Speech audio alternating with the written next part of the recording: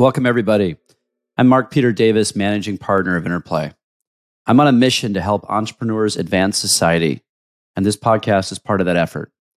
And we've been at this podcast for a few years, and I've had a bunch of amazing conversations and have learned a lot from the guests who have been on.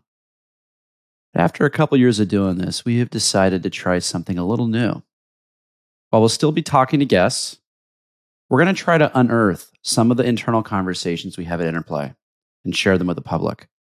I get a lot of my best news and insights from the team at Interplay. They're super sharp.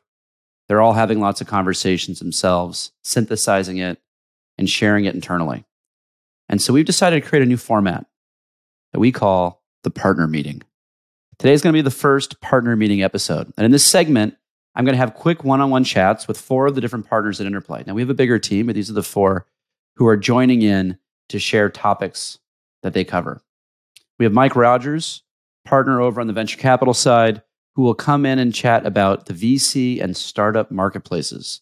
Chris Zhang, on our family office, is going to cover global and macro trends, which makes a ton of sense given he, for 10 years, was a trader at Morgan Stanley, trading derivatives, fixed income, and other things I probably can't even spell. We got Brett Palatiello, partner over on our blockchain side of the house, and he's going to fill us in on the latest and greatest that's happening in blockchain, crypto, and Web3. And Fong Ireland, who is living on the front lines of operations as the partner over on the incubator side of Interplay, is going to share a business tip of the week. So without any more delay, welcome to the partner meeting. Let's jump in. First up, we have Mike Rogers diving in to VC and startup market trends. All right, Mike, what do you have for us this week? Yeah, well, the venture market's been interesting, to say the least, this September. So I think a lot of VCs after the summer break thought that coming back in September, deals would start to pick up maybe quite ferociously. And the truth of the matter is we really haven't seen that yet. We are starting to see, at the Series A at least, the market unstick a little bit. People poking their heads back out to take temperature, figure out what interest is on the investor side, what pricing looks like, et cetera. But we really haven't seen the deal pickup that we thought we would. And I think what that really bodes to is just a mismatch in the market between what the expectations are for founders and what the expectations are for VCs in terms of prices around. And we just haven't seen equilibrium yet. And because of that, I think, again, VCs have an expectation that things are going to price much lower, given public market comps, investor sentiment, overall macroeconomic feelings and headwinds. And investors still think their company is worth what it might have been worth 6 or 12 months ago. I think that might not be completely true. I know they don't think it's worth exactly what it was at the peak of the market, but they don't think it's worth what people are trying to price it at today. And we'll see. I think a lot of people are saying, "Oh, well, there's so much dry powder out there in the market." Yeah, that's true. There's a lot of dry powder out there, but at the end of the day, VCs don't have to deploy capital every day, every month, every week. Entrepreneurs will need to raise money at some point. And we'll see how that shakes out over what I think will really be the next 3 to 6 months. It's interesting is I talk to a lot of my buddies in private equity, and they say, look, there's a bid-ask spread issue right now. Deals are not getting done. Yeah. But they live in a world where companies are generally cash flow positive. They can just sell in 2 years, 3 years. They can wait this out. Venture is not the same. We intentionally run companies that could be profitable at a loss to optimize for growth. And so there's a lot of companies out there that aren't able to retool for profitability, and there's only so long they can hold their breath before they have to come up for air and raise money. So, it's interesting. I thought we were actually going to be seeing more transaction volume, more deal flow popping up already, just because no one knew this was coming. It was impossible to budget properly. Now, that said, deals are getting done. We've made some investments recently, but it's not back to the normal cadence that we saw pre-dip. Yeah, agreed. And I think if you look at what's going on in the public markets as well right now, the NASDAQ hit another low again this week. We're talking Friday, September 30th, and people are spooked. I mean, you've got sentiment ratcheting up in overseas in Europe right now. I think that's definitely scaring some investors. Obviously, inflation is not quelled at all.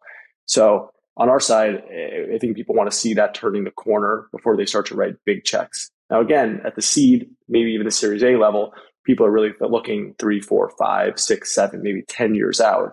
So can you still make bets at that stage? Absolutely. B, C, D, not sure, right? How do you know how to price a company fairly? How do you know what the thing might look like? What does an exit look like? When? All these things that you try to pinpoint as an investor become really hard to do in a market like this. Yeah, I mean, the valuations we're seeing in the deals we're doing on the early stage, they're down from where they were last year, but they're kind of more like at 19 levels. The carnage we're seeing at the growth stage, where there's a shorter time horizon to exit. Early stage, we're buying now for a far off market exit. Yeah, exactly.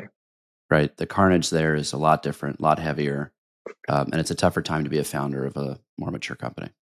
Yeah, and the growth stage math is really pretty simple if you think about it. It's if a company raised a large growth round last year, and let's say it was a SaaS business, and maybe they priced it at 30 or 40 times revenue, those market comps are now 10 or 15 times revenue, right? For a high growth business.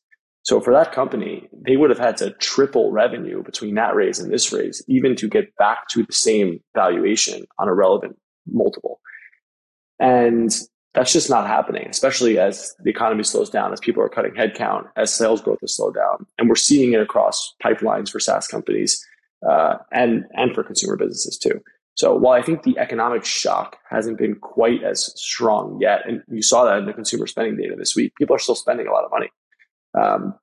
Companies are bracing for impact, and that is slowing sales down sort of by the natural effect. Mike, this is great. Thanks for giving us some insight here. Appreciate you. My pleasure.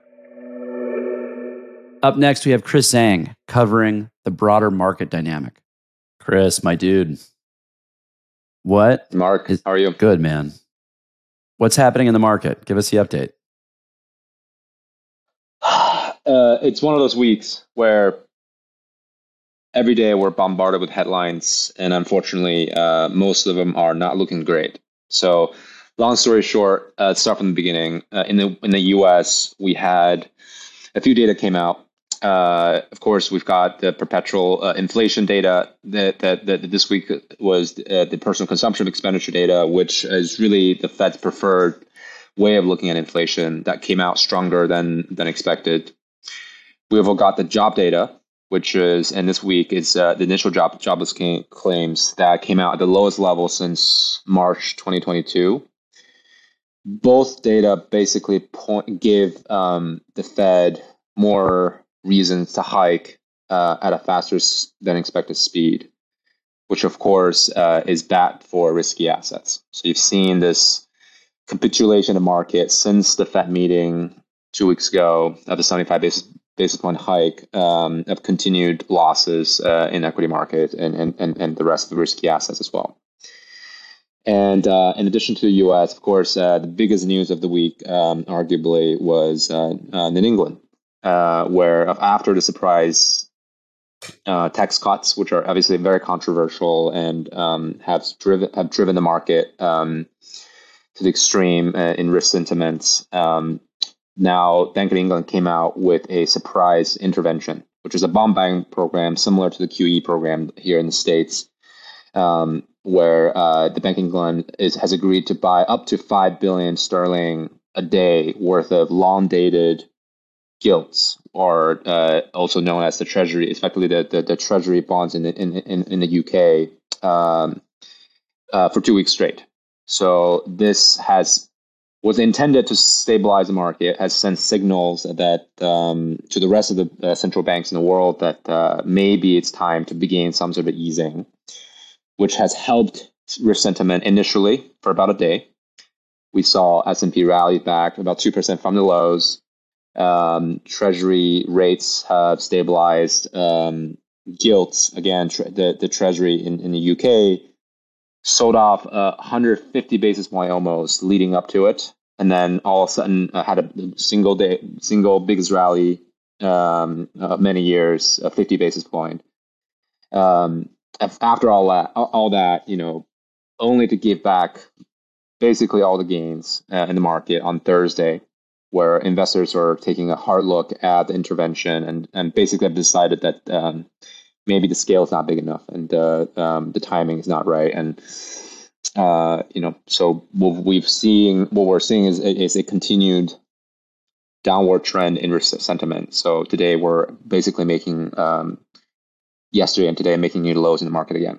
And I know it's a long-winded answer to your question, but there's one more thing, of course. We cannot talk about what's happened in the world without mentioning at least Russia, where the big news this week is the official votes on the annexations of a few Ukraine territories. That has gone through officially as of today. Again, bad for risk sentiments. This could lead to a dragged on war scenario where Europe will definitely suffer in the winter with the supply chain disruption, energy crisis, and of course the rest of the world will feel that as well. So the overall headline is, hey, we've been in a tailspin for a while and it's not over. Unfortunately, yes. As an investor, you, of course, you don't like uncertainties, and you like there are more certainties in the world. But at the moment, we're just seeing uncertainties in sort of all fronts: geopolitical, economic, domestic, international, you name it. And it's a tough spot to be, and it's hard to see the bright side at the moment. You are the most pessimistic person in our group, probably with good reason. You're staring at this data, whereas all the private market folks are staring at these rosy stories of companies, building the future. What's the opportunity set here? Is there any silver lining in kind of all of this negativity that people should be thinking about? Great question. Frankly, as an investor, you want to be the long only type of investor. You want to bet on the rosy future, if you will, and me included. So we're always on a hunt for an upturn in the market. Look, it's all about expectations versus reality. And market is always forward looking. 6 months, 9 months. It's sort of arguable there. So it's a matter of when you think markets overprice the risk and the uncertainties around the globe. If at one point we're starting to see that the market right now is, for instance, pricing in about 4.6% top rates from the Fed in the U.S. If at one point we're starting to see market participants are, in the futures market are starting to price in 5%, 6% interest rates, and our view is that potentially we won't need to get there to bring down inflation. And that's a scenario where, markets overprice the risks, overprice the downside. And that's potentially when we can start to think about adding to our long positions and betting on a better future in risky assets. And of course, whenever, markets are too pessimistic about the world, I think it's always good to come in and think more rationally. Well, you've brought down my mood for the entire day, but thanks for being here. So everyone knows Chris is a SEC registered RIA, so nothing he said should be considered financial or investment advice, blah, blah, blah. That's my disclaimer. You're probably going to hear it way too often. All right, buddy. Thanks for being here. Thank you. Have a good one. All right. Now, Brett's going to come in and cover blockchain. All right, Brett. What's happening in the world of blockchain? Yeah. So one thing I wanted to bring up, and I've noticed over the past couple of weeks, we're starting to see more high-profile forays into Web3. Starbucks recently announced that they're going to integrate NFTs into their rewards program on Polygon. So that's very interesting because obviously the rewards program is pretty massive. We also saw Warner Music Group, a big record company. They're going to be partnering with OpenSea to allow their artists like Cardi B to more easily access and issue NFTs. There's a few other things. Finally, U.S. Facebook and Instagram users, everybody will be able to display their NFTs on those different social media platforms. Google's head of Web3 said they're looking to be layer 0 for Web3. So it's very interesting to see everybody starting to pile in. And that's a little concerning in the space for some people, considering a lot of this technology is supposed to be disrupting their business models. But it does show that the space is being taken much more seriously. the values of decentralization and interoperability are being taken much more seriously. So it's definitely a hat tip to what we're building here. Well, here's a question though. I've been talking to people at large companies for the last couple of years about this, and it doesn't seem like they really had their head around how blockchain, how NFTs really fit into their businesses. They knew it was neat. They knew it was a hot topic. They probably knew they'd get promoted if they did something around it. But the ways they were talking about using it didn't have real practical business applications, and I think they knew that. So are the approaches that you're seeing now thoughtful and reflecting the underlying utility of the technology? Or are they kind of like lipstick on a pig? What's happening here? I think they're definitely starting to figure out that there's real use cases for this stuff. For example, NFTs for rewards programs can be a much more engaging, interactive way to issue a rewards program, and it's all on the blockchain, so it's all interoperable with everybody else's ecosystem, right? They all share the same rails, which is why both Instagram and Facebook you can display your NFTs. Right, so you're able to port things from different places, and also it's a shared layer for all of this data to live and move. So they don't need to build out this infrastructure; they can just place it on a public blockchain that's being managed by a decentralized community of validators or nodes. Right, and so I would imagine a lot of these companies are starting to work with the consultants in the space. For those who don't know that, there's a number of firms that have popped up that are experts and how to work with NFTs and the blockchain, and they're advising large corporations. Are you hearing any engagement on that in the background, or do you know how they've kind of picked up the intel on this? In terms of consultants?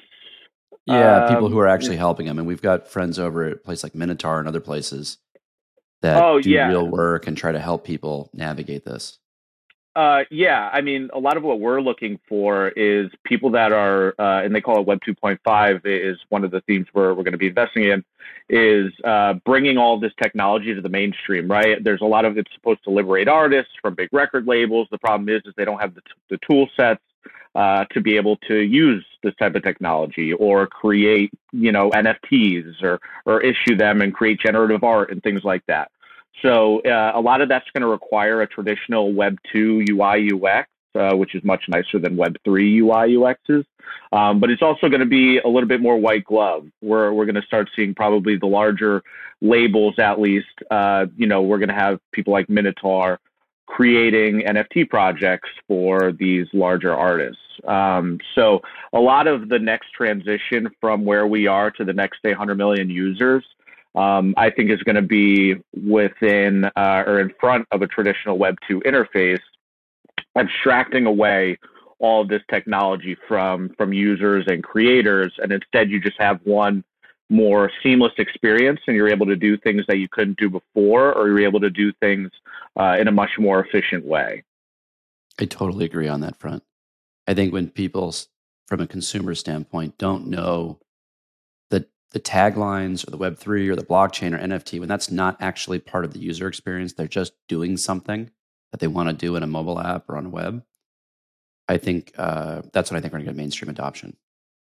Yeah, no, that's exactly what I think it's going to look like. We're just going to be using this technology. You're not going to know which chain you're on. You're not going to worry about moving assets to and from different applications or different chains.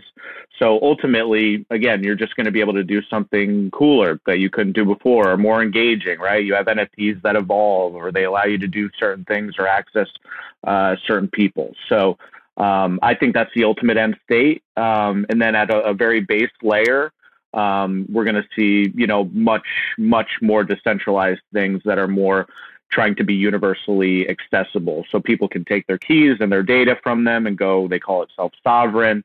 And essentially it's a check on power of big corporations who are, abusing data or abusing users. So I think it's a great system overall. Brett, appreciate you, man. Thanks for the update. Thank you. And last but not least, we've got Phong here covering the business tip of the week. Phong, all right. What do you have for us this week? Hi, everyone. So today I wanted to talk about talent and team building. In the Interplay Incubator, a big part of what we do is we work with companies to ensure that they have the right people in place and the right team structure so that they can really succeed and scale. Now, to create a high performing team, it's absolutely essential that you pull together people with different backgrounds, different skill sets, and different working styles. So, how do you know that you have the right people in place? How do you know if you're missing a key team member? An exercise that we like to do in the incubator, and something that we internally call the Superman analysis. And we call it that because no one can do it all by themselves, right? No one's a Superman. So it's really simple, but it's a great tool to help you uncover the holes in your team. So for those of you watching on YouTube, I'm going to show you an example of what it looks like. And then for people just listening, I'll just follow along. I'm just going to explain it. So here we've come up with, I'm doing the Superman analysis for an econ company. So on the left-hand column, we list out all the skills that you would need for across the entire company for that company to really run efficiently and meet their business objectives. So specifically for this company, it's things like supply chain management, assortment building, 3PL management, tech builds, emails, all the marketing activities. This is probably not exhaustive, but and this will differ between companies and industries. Then on the next few columns, we list out each person on the team. So in this particular case, we have 2 co-founders and 3 employees. Now for each team member, we then go down and put an X next to the skills that they have on each line. So you'll see co-founder 1 is really doing a lot of supply chain management, 3PL management. Co-founder 2 is doing a lot of the kind of Shopify and website management, and then on for the 3 other employees. Now, once you're done with that, it'll become really clear where the holes in your team are. So, for example, in this particular case, customer service seems to be something that co-founder 1 is doing, but he or she is not really, that's not a strength of theirs. That's why I have this, I bold the areas where it's a strength for that person, and then I put in a different color where they're doing the activity, but it's not a strength for them. So it seems like customer service is an opportunity here. Co-founder 1 is doing it. She has a lot on her plate, and it's a really important activity for an ecom company. Partnerships and events seems like another opportunity, content creation and community building, on and on. So as you can see, it's a really illuminating analysis. It tells you visually where the holes on your team are, and if one person is doing too much or too little for that matter, or if someone's working on too many activities that are not a key strength for them. So that's the Superman analysis. This is a great tool. One of the things that's so powerful about it is, Phong, what you're doing here, I have found that founders will look at this and be like, oh, we basically have 2 activities with this person, 2 activities with that person, 2 activities with this person. And we put it all together, it's actually a full-time job description. And it's not easy to see that you can create jobs out of kind of the little overage that a lot of different people are facing. So this is a really useful tool for it. One other thing I think is really fun with it too, for folks listening, is once you figure out where you currently are, you can make another copy of this document and you can plot out where you want to be. You can say, okay, we're going to move these 3 over to this person, and we're going to realign some work internally. We're going to add a couple people to the team. Here's what they're going to be doing. It's so simple. Having the team doing the right types of work is so important. And almost shamefully, we've never experienced another tool to do this. So we kind of came up with this concoction. One of the last things I want to talk about, which I think is fun on this particular topic, Phong, when you look at these roles and how things are allocated, I love thinking about how it's going to evolve as the organization scales. Now, a lot of people are doing the Superman analysis in the early days. They're doing it in their team of 1 to 10. But if you're doing it right, when someone has a 20-person team or a 30-person team, there's a trend here, right? The founders should increasingly move tasks off their plate. So I love that this starts to give insight into what people should be thinking about getting out of their workflow, what they should stop doing and start delegating, which is a constant challenge for folks. And I think being intentional about it is a little easier when you see it. Yeah, for sure. I mean, I think, as founders and co-founders, it's really a lot of co-founders really have too much on their plates, right? They're doing everything from high level to kind of some more of the day-to-day, I wouldn't want to call it menial tasks, but those are the things that you can start prioritizing to get off of the founder's plate so they can focus on the big activities that are really driving the business. But you can't do it on day one, obviously. It's kind of, over time. This was awesome. Thank you for sharing this, Fong. Thank you. All right, that was our first go at the partner meeting. I thought that was pretty awesome. I don't know if you liked it as much as I did, but I was interested in it. Hopefully it was engaging for you guys. We're trying to come up with fun names for each of the segments for the 4 partners. If you have ideas, please drop them on Twitter or in the chat commentary area. And that's our first go at the partner meeting format. So look, you know the drill. If you want to get in touch, you can find me on Twitter at MPD. And to hear more of my conversations with innovators, you can subscribe on YouTube or any major podcast platform. Just search for Innovation with Mark Peter Davis.